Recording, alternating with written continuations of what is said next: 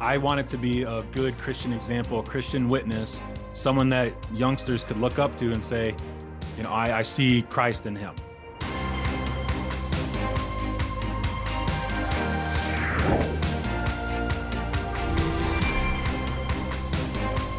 Welcome, everybody, to Conversations That Matter for the New American Magazine. I'm your host, Alex Newman, senior editor at the New American Magazine. We have a very special guest today, an insider, a man who came from inside the system, here to spill the beans on all the things happening to your children, if you still have them in a government indoctrination center masquerading as a school. His name is John Stamper. He was a teacher. He spent, 13 years teaching in the government school system. He was a coach. He's also a homeschool instructor, Christian author. He's got a podcast, and he's got a new book out called Conflicted, Pulling Back the Curtain on Public Education. If you're a regular viewer, regular listener, you know I've been working on doing that for a long time. But of course, it's great to have insight from somebody who was inside the system exposing that. Now, John graduated from homeschool. He's got a bachelor's degree in elementary education and special education and PE. He's got a master's degree in leadership and sports management.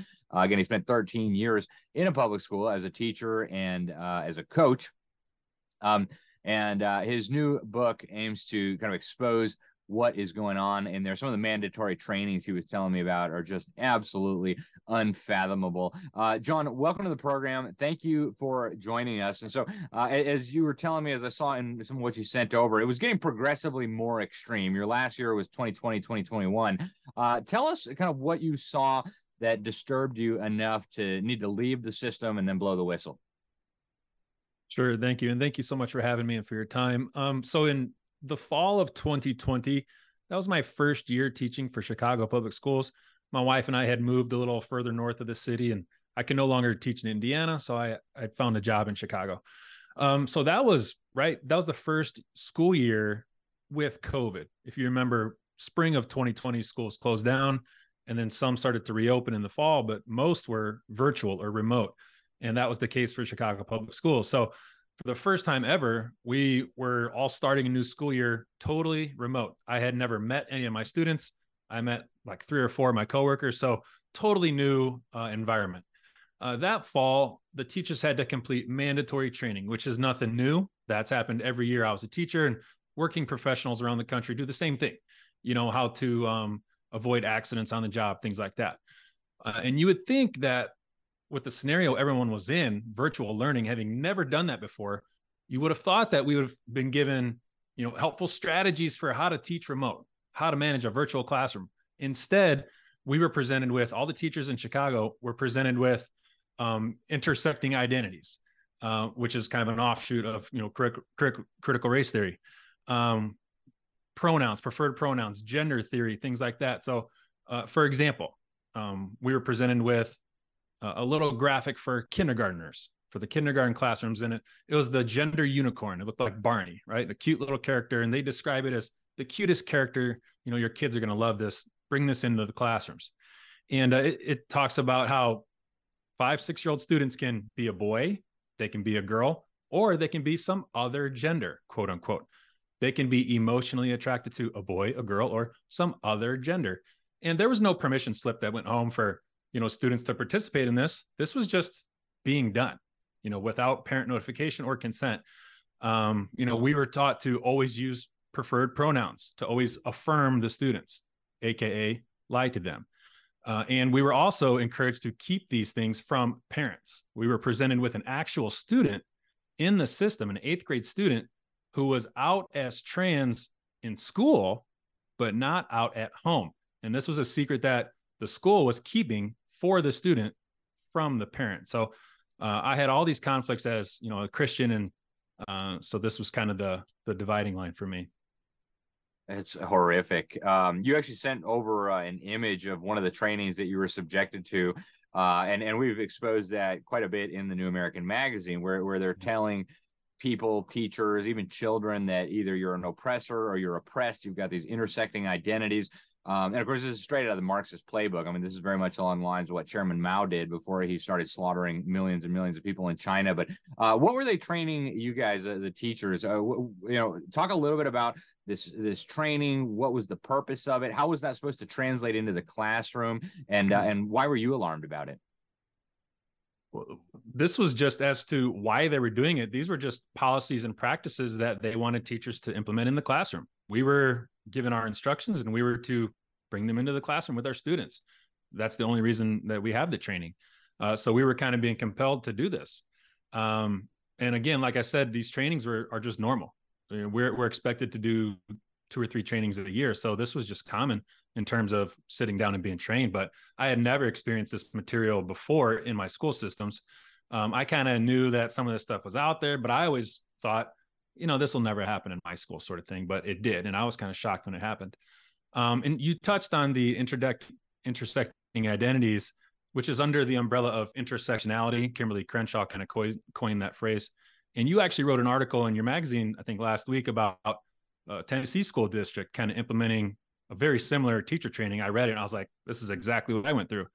But the intersecting identities graphic, which all the teachers were presented with, and again, this is not presented as theory. This is just presented as truth. This is what we are to understand and act accordingly. So the graphic presents privileged identities and marginalized identities. It's kind of two circles. Some of the privileged identities are Christians, you're privileged. If you're a man, white, you speak English, you're able-bodied, you own a home, you're heterosexual. Those are all privileged identities. And along with the privileged identities are tactics of abuse. You're emotionally abusive, you're economically abusive, you're intimidating, you're threatening. And these are just based on the things that I just said: skin color, my faith, right? My sex. So I hadn't done anything to anybody, but just because of these characteristics, I'm privileged. And not only that, I'm abusive toward my fellow colleagues and my students. So what this does is it pits students as enemies. How can they not become enemies? It pits coworkers as enemies. How can they not? One is looked at as the oppressor, the abuser, and the other is the victim. And this is what's being funneled down from the top down. And I'm supposed to bring this into my classroom. I'm supposed to, heap this mindset on my students. Absolutely not. So, that's just the conflict. That's the conflict I was faced with. And I think, as we've been seeing over the last few years, this is spreading around the country. And I go into chapter 8 in my book, kind of a little bit of the historical significance of, where we've seen these tactics before, where we've seen these ideologies implemented, and, what happened as a result. Yeah, it's just so tragic. And that training, I mean, I saw the graphic, we showed it on the screen. I mean, they're saying that privileged are using emotional abuse and that you're marginalizing people. I mean, why wouldn't you hate somebody who is emotionally abusing you and marginalizing you?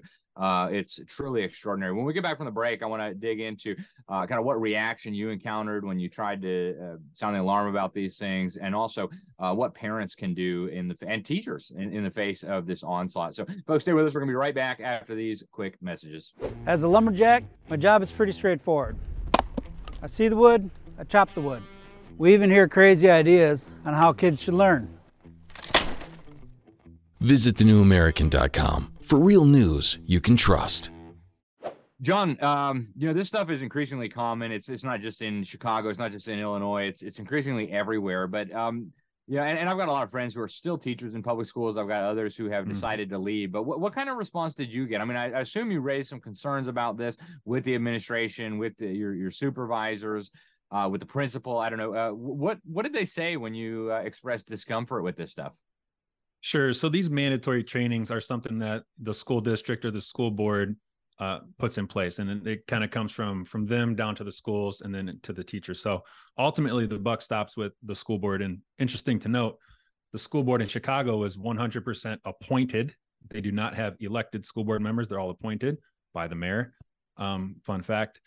But so what I did, if you remember going back, this is COVID, so we're not even in the building, right? We're still remote. So there are not in-person school board meetings. So what I did was I filed a formal complaint through the Chicago Public School System's website. They have, avenues you go if you have a formal complaint or whatever. So I filed a formal complaint, and everything I sent to them, I put in my book, but citing a lot of the things you and I just talked about, the intersecting identities and it's prejudice, it's biased, the preferred pronouns and, the sexualization of children and this and that. So I cited all these things and wrote a big letter and filed that complaint with the school board. And they did respond to me. They emailed me back and said, we are choosing not to investigate this. That's it. Of course, they would be investigating themselves. Yeah, so, right. So that was that. At which point, I prayed about it. So, hey, I didn't know what to do.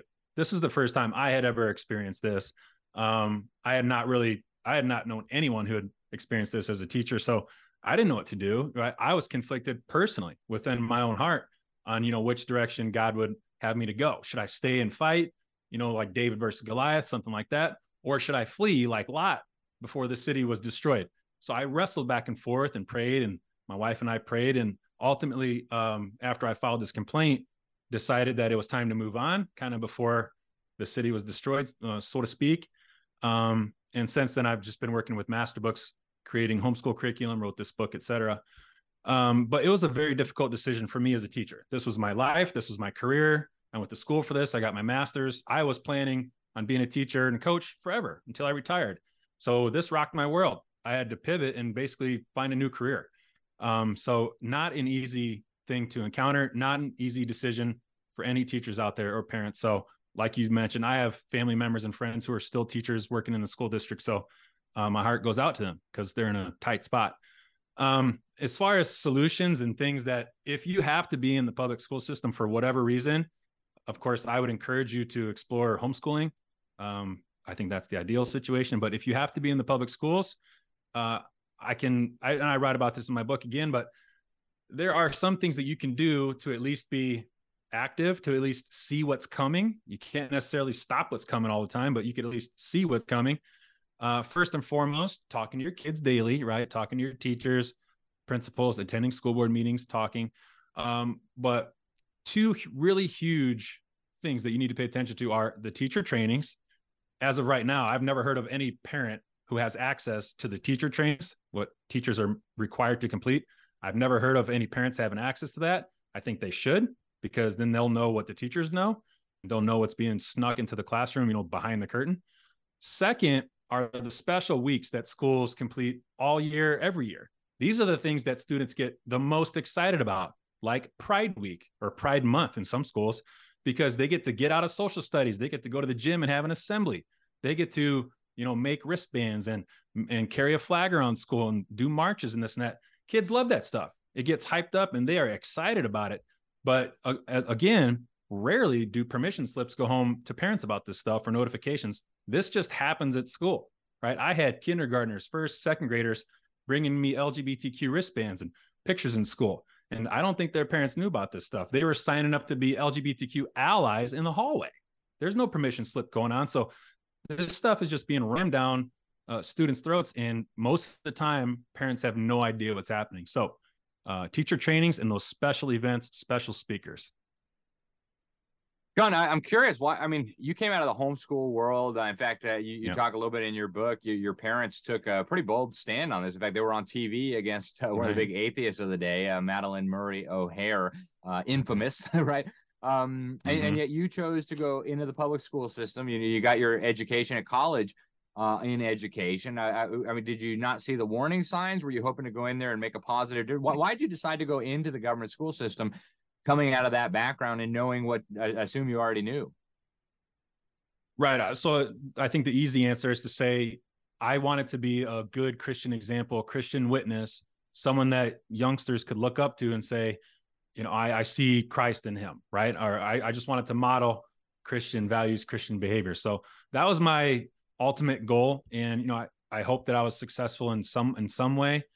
But again, going back to the early 2000s, I think for the most part, I was just ignorant on, the history of, government impact in the schools and how indoctrination comes into the schools. I really didn't know. And it wasn't until it was in my face and, I was being compelled to implement these things. It wasn't until then that I really woke up and, had to make a hard decision to leave my career. So, so my story is unique and, everyone out there has a different story and God will want to use you in a specific way. So not at all am I saying you got to do exactly what I did.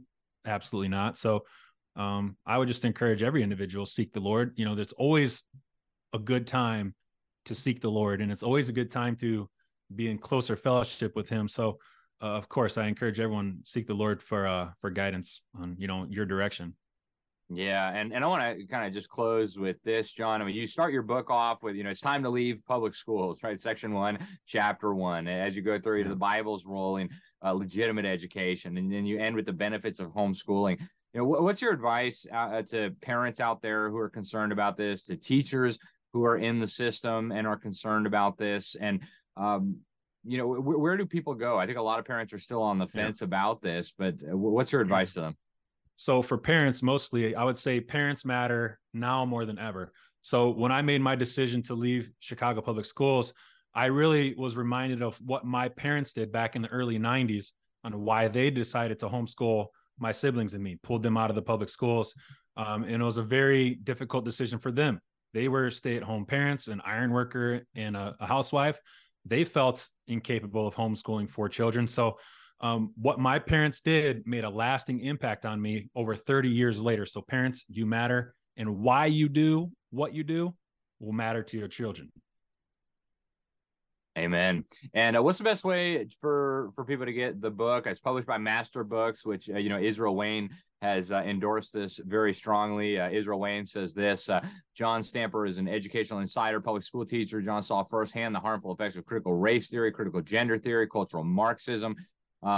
He says about the book, Conflicted offers a strategy that could truly change American education in many ways, have not even been considered. If you're tired of accepting the status quo, please read this paradigm-shifting book. I'm a huge fan of Israel Wayne. In fact, we included him in a special report we did for the New American Magazine back in 2019, exposing what was going on in the schools. But how can people get a copy of this book, John? And what's the best way, as far as you're concerned, right? You could probably get it on Amazon, but is there a better way? Yeah, you can definitely get it on Amazon. I recommend through Masterbooks, masterbooks.com/conflicted. Both of those will work just fine. You can also find my homeschool courses if you're a homeschool family and you're interested on the Masterbooks Academy. That's their online portion. And I also host a podcast on Spotify, Apple Podcasts called The State of State Schools, just a weekly recap of, what's going on around the country. Well, thank you so much for joining us, John. Thank you for speaking out and for your courage. Really exciting to have more and more insiders coming out and blowing the whistle on what is happening to our precious children. Really appreciate you. Thank you. Thank you so much. Keep up the good work. Thank you, sir. All right, folks, that was John Stamper. Check out the book. It's called Conflicted. Thanks again for watching. I'm Alex Newman. This is Conversations That Matter. Until next time, God bless you all.